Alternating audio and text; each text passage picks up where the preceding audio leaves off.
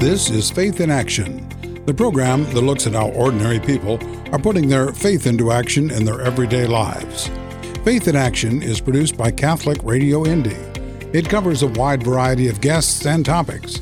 If you have any comments or suggestions for the program, please contact Bridget, that's B-R-I-G-I-D, Bridget at CatholicRadioIndy.org, or call us at 317-870-8400. And now, here's today's edition of Faith in Action. This is Faith in Action on Catholic Radio. I'm Jim Ganley. Our co-host is Bridget Eyre. Hello, Jim. And Bridget, we want to start with a short prayer today. And I found one here that kind of challenges us all to do something that we know we need to do. So, in the name of the Father, and of the Son, and of the Holy Spirit, amen. Make us worthy, Lord, to serve our fellow men throughout the world who live in poverty and die in poverty and hunger. Give them through our hands this day their daily bread, and by our understanding, love, peace, and joy. Amen. Amen. All right. Well, today we're going to be talking about the National Eucharistic Revival that's going to be happening in the next couple years here and how the local church will be involved. Our guest is Rob Hartley. He is the Director of Evangelization, Family Life, and Pastoral Ministries from the Diocese of Lafayette in Indiana. Welcome, Rob. Thank you. Good to be here, Jim. Good to be here, Bridget. And a previous guest. So yes. we've had Jim before. So and I love talking about evangelization. But before we got started here, we were actually just joking about how if you work for the church, you maybe have one title, maybe two titles, but you have like 3 or 4 jobs. You know, so God likes to keep us busy, right? That's for sure. And I'm just guessing you're a Director of Evangelization, Family Life, and Pastoral Ministries, and that sounds like 3 jobs. But I'm guessing there's probably a whole bunch of sub-jobs underneath each and every one of those.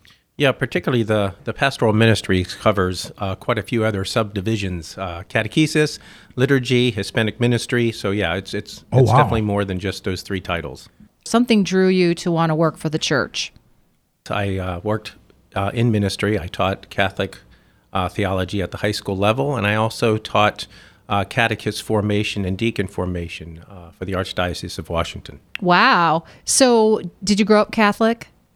Nominally, yes. Yeah, well, you know, we hear that a lot. Mm-hmm. And then something happened at what point that kind of maybe drew you in a little closer to an encounter with Jesus? Well, actually, I was, as a young adult, I came back to the faith searching for God, and I went to the only thing I really knew, which was the Catholic Church. But was drawn away for some years when I went to a Protestant church, and the gospel was proclaimed very clearly in a way that I had not heard it before. Mm-hmm. And with that proclamation, I had an encounter with Christ. I came to faith, and my faith caught fire. For about 9 years, I continued to pursue that, even ministry in the Protestant church.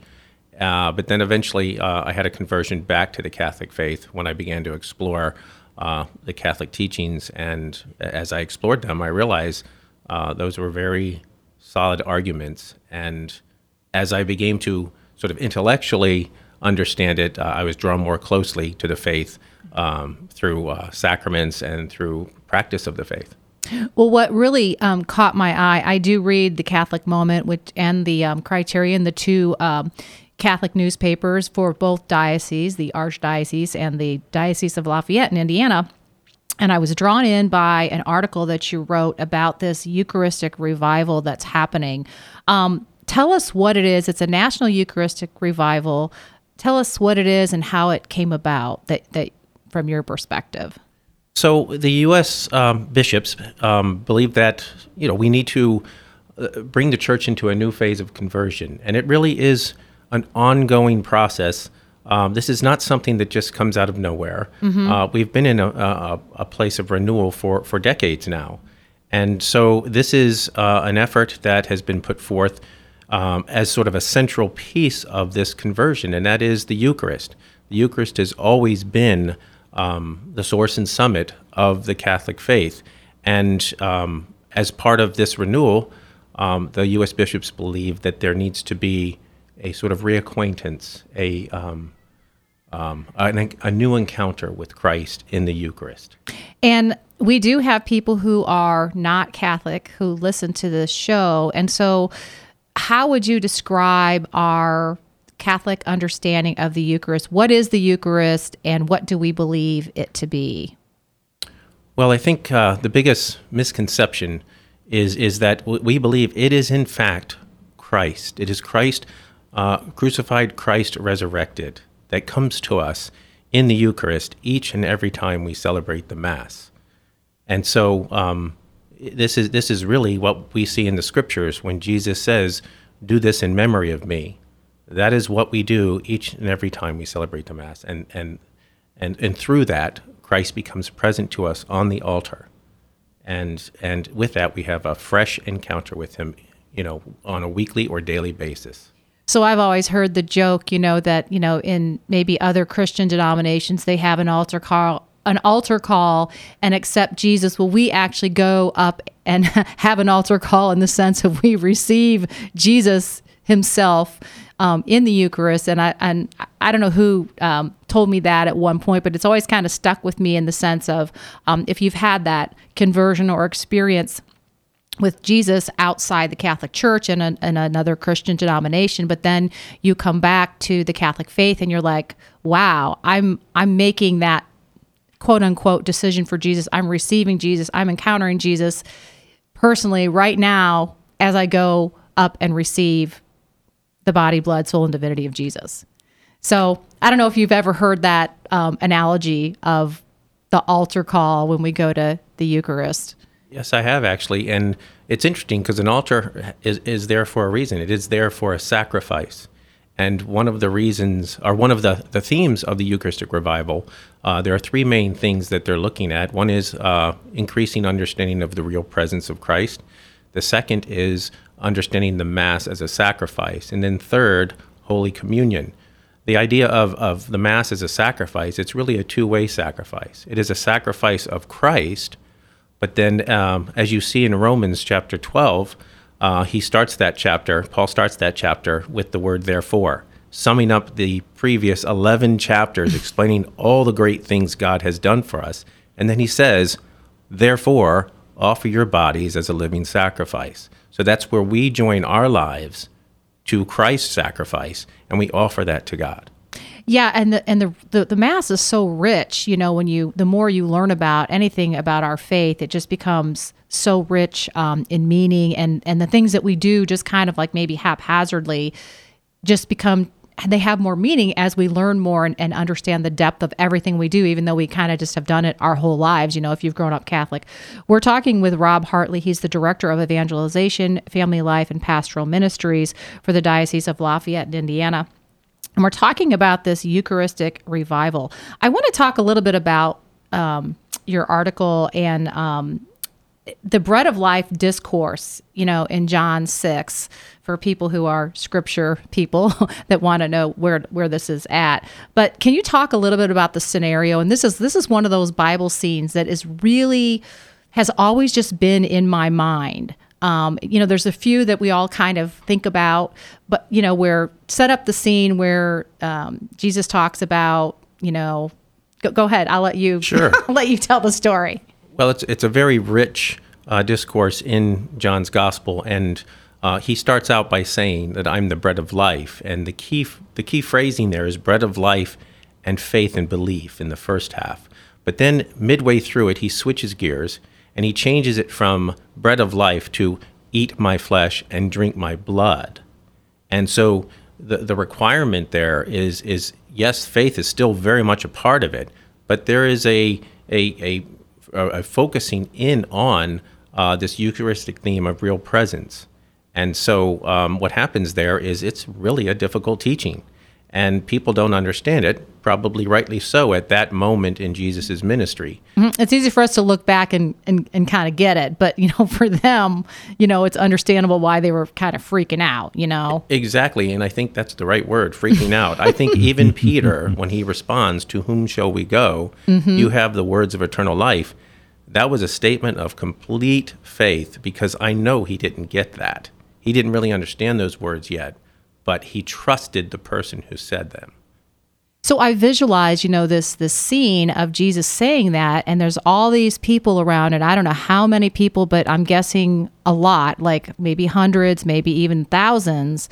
And he says those words, you must basically eat my flesh and drink my blood, or I'm paraphrasing that, or you have no life within you, or whatever. Maybe that's somewhere else. And then a bunch of them leave, like basically most of the crowd leave, and the disciples are still standing there, kind of like, I'm not sure what just happened. And then you said that phrase that Peter said, "To whom shall we go? You have the words of eternal life." And I think about those words a lot, as a Catholic, you encounter whatever, maybe it's, just things that have happened in the church that have been maybe a personal experience that wasn't pleasant, or something that happened at a school, or, whatever challenging teaching. And those words always come back to me, I'm not going anywhere, because who else has the words of eternal life but, Jesus, really through the church as the guardian of truth. So, Yeah, I think that is precisely why those very difficult words are preceded by a number of verses that talk about faith.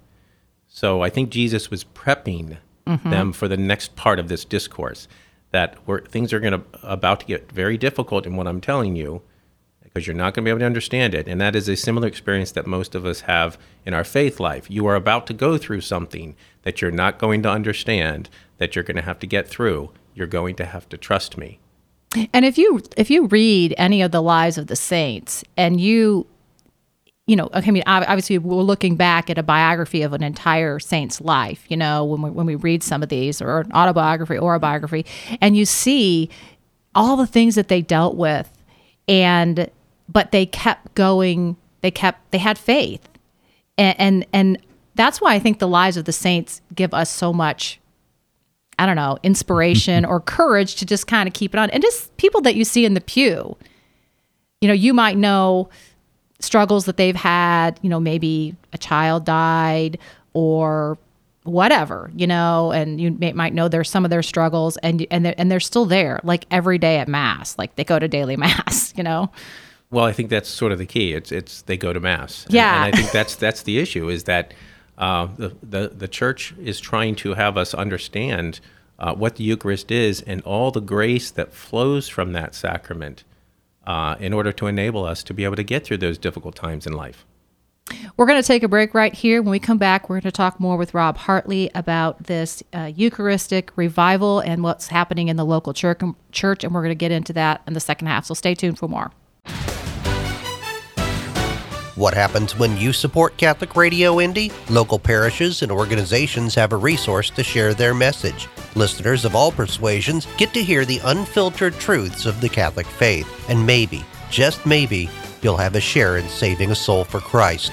Won't you join our mission? Call 317-870-8400 or give online at CatholicRadioIndy.org. Welcome back to Faith in Action. I'm Bridget Eyre. Jim Ganley and I are in the studio along with our guests. We're talking with Rob Hartley. He is the Director of Evangelization, Family Life, and Pastoral Ministries for the Diocese of Lafayette.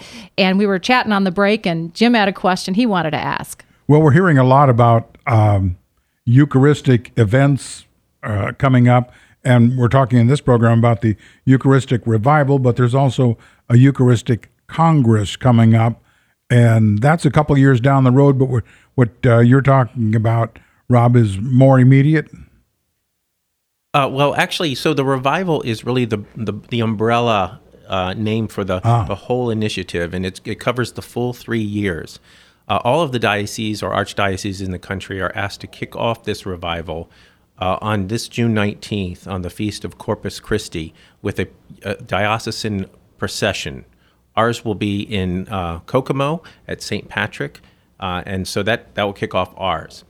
Now, this whole revival will sort of culminate in a Eucharistic Congress in Indianapolis in 2024, and it's sort of a national pilgrimage to the Congress, and then from there a sending forth of missions, if you will, that result from that.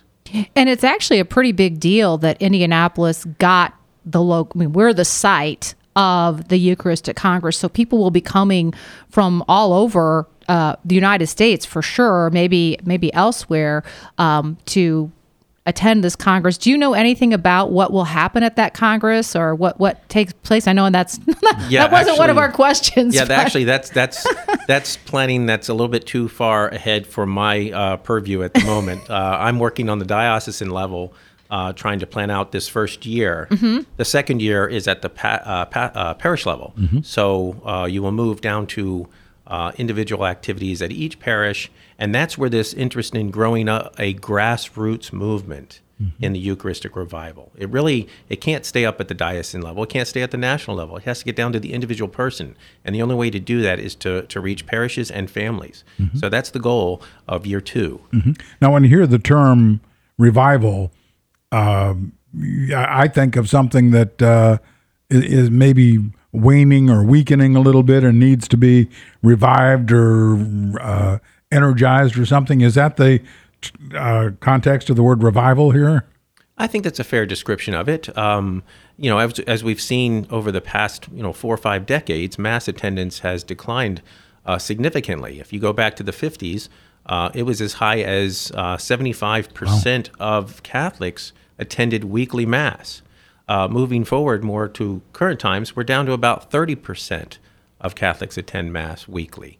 So that is just one of the principal drivers of this Eucharistic revival, is to sort of reawaken our understanding of the Eucharist in hopes that people would go to receive Christ and to encounter Christ on a weekly basis, like previous generations. Mm-hmm. Well, something that you mentioned, I believe, in the article that was in the Catholic Moment was the vision of the movement of the Eucharistic revival is something that, you mentioned these words: healed, converted, formed, and united by an encounter with Jesus in the Eucharist, and then sent out. And I'm like, that is such a great blueprint, because, I think if I look back on my own life, and people listening, look back on their own life, we all have times when we're wounded, we can receive healing through so many different ways, through the church, through retreats, through, the sacraments, and just through each other in relationship.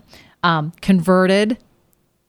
That's right. Well, formed. Yeah. I mean, I was just sitting here. It was kind of like blowing me away when I was reading this, just a couple days ago. But talk about that.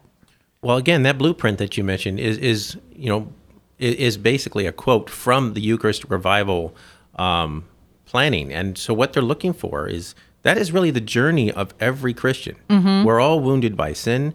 We need to go through a conversion that is a turning away from that sin and a turning towards Christ. And we need to be formed in the faith so that we learn what it is that we're being called to. And all of this happens through the grace of the Eucharist. We can't do it on our own. It comes from God, the divine life that is given to us in the Eucharist. And as we do that individually, we are also doing it collectively as the body of Christ, and that's what brings us into unity. So it's really, the game plan there is the same game plan that you go back to the first day of the church. As you mentioned, Jim, this is just basically a reawakening to that understanding.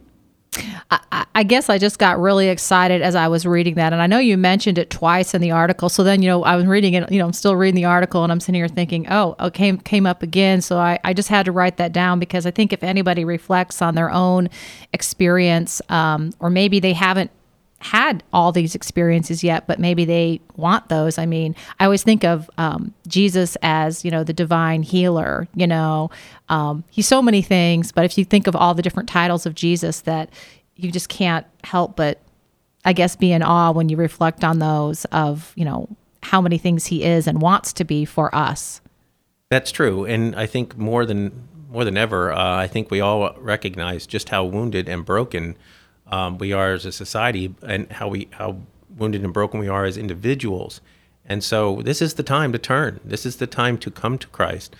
This is the time to receive that love that he offers us each time he comes to us in the Eucharist. Now you mentioned the procession coming up this month yet, right? Yes, it's June 19th at St. Patrick in Kokomo. It's been great working with Father Shockley and his team there.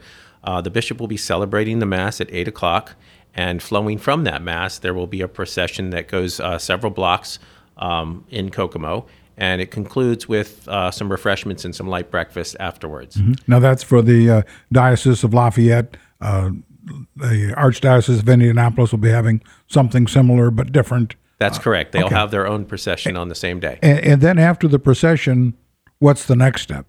Well, for our diocese, as I mentioned, we'll have some diocesan events. Right now, we have specific things that we've already planned for on our annual basis that we're just going to weave some Eucharistic threads in. So, for example, we have a 3-day Summer Scripture Institute out at our retreat center in Tipton in June 21st through the 23rd. One of those tracks will be specifically on the Eucharistic passages in the New Testament. We'll also have a Latino Youth Music Society concert in July, which will be focused on Corpus Christi. And then in the fall, we have several events. Our priest retreat will include one of the designated Eucharistic revival preachers. And so that will be for them to prepare them for the parish level activities in the following year. A couple other things that we're doing is our Missionary Discipleship Conference and our Hispanic Family Conference in October. Both will have Eucharistic themes. What we hope to do is in the concluding year of the first year, perhaps spring next year, is to have our own Congress at the diocesan level as we sort of transition from the diocesan level into the parish level. I know that in the Diocese of Lafayette and as well as the Archdiocese of Indianapolis, that there are many chapels that are perpetual adoration chapels that, you know, people can go and adore Jesus in the Eucharist right there. Talk a little bit about that and how maybe you see that as kind of helping us kind of come along in this Eucharistic revival. Are there, opportunities that, that maybe you've witnessed or you've had other people that have gone to adoration and it's kind of really helped them in their life? Yes, actually, adoration is one of the things that the Eucharistic Revival is encouraging, and it's also part of our own Uniting in Heart renewal program in the diocese. What I can say about it is we talked about the things in the Eucharist, the real presence, the Mass as a sacrifice, that it's Holy Communion. Well, there's a whole second side of that, and that is what is our response to that? And one of those things is thanksgiving, of course, which is where we get the word Eucharist, or I should say that is the real meaning of the word Eucharist. But the second is adoration, that if this is in fact Jesus our Lord, there is some adoration that is due as a response to that. And in the Catholic faith, we do have Mass, which is where Eucharist adoration flows from. Everything flows from the Mass, from the source and the summit of our faith. But we have the opportunity in those chapels that you mentioned. Some of them are portions of the week. Some of them are full days. Some of them are perpetual, and it's 24/7 opportunities to go and pray in the presence of Christ. And, that is, we are always connecting with God through prayer, no matter where we do it. But there's sort of a special an encounter with Christ when you do it in the presence of the Eucharist. And it's really interesting, Jim and I was just kind of looking through my notes, and I'm getting close to 500 interviews that I've done, just since I've been back to Catholic Radio. I think I'm in my 5th year now, back the second time around. And I'm just always impressed by how many people do go to daily Mass that we interview and hear, and I know many priests, obviously they probably say the Mass daily. I mean, that's probably part of their thing, and as being a priest. But then how many people that I know, and many priests that do a daily holy hour of adoration, and it's just amazing. And many of the lay people too that we talk to, maybe not daily but weekly, and it's just amazing the people that do that daily Mass, or, go an hour of adoration in the Eucharist, the fruit and the peace and just the ability to do so many jobs, when we're working in the church or working in the missionary disciples. Yeah, that's true. Whether again, everything flows from the Mass. So daily mass is your strongest form of grace, if you will. But if you do not have the opportunity to do that, adoration is another way. And like I said, with some of those perpetual adoration chapels, you can fit it to any part of your day. Yeah. Whether it's first thing in the morning, whether it's midnight, you have an opportunity to worship at any time. And it doesn't, in adoration chapels, I think people tend to think of going for an hour, which is a wonderful thing, but you don't have to go for an hour. You can go for 10 minutes. That's correct. Usually they do sign-ups for an hour, but, it's not prescribed. This is something that is a part of a faith walk with Christ. So 5 minutes is something that can be life-changing. I know one of the things you mentioned is we all need to have a closer accompaniment with Christ in all this. Yeah, so I think even for those who do go to Mass, sometimes it just becomes ordinary. It becomes routine. It becomes familiar, and we sort of forget what we're doing. So this revival is also reaching out to those people who've just sort of forgotten the beauty of the Eucharist and need to take a step back and not take it for granted and understand what it is for them and how it impacts their life. So before we go, any resources you want to point people to in terms of like the website? I think if you go to the Diocese of Lafayette's website, or actually you can even go to the Tipton St. Joseph Retreat and Conference Center website. Those two things, you can get connected to some of these events. Is that correct? That's correct, yeah. I think a safe bet is always to go to the diocesan website. We will keep that updated with all the events that we're hosting for the year. And then in the second year, you would look at your parish, because that's where most of the activities will be focused. And on the podcast of this interview, I will make sure that there's a hot link that you can click to connect to these things. We are out of time. Our guest today has been Rob Hartley, Director of Evangelization, Family Life, and Pastoral Ministries. Thanks so much for being our guest today, Rob. It's my pleasure, and thank you so much for having me. You've been listening to Faith in Action, the program that looks at how ordinary people are putting their faith into action in their everyday lives. Faith in Action is produced by Catholic Radio Indy. This program and all Faith in Action programs can be heard or downloaded as podcasts from CatholicRadioIndy.org. If you have a comment or suggestion for guests or topics for the program, please contact Brigid. That's BRIGID. Brigid at CatholicRadioIndy.org, or call us at 317-870-8400. This program has been pre-recorded.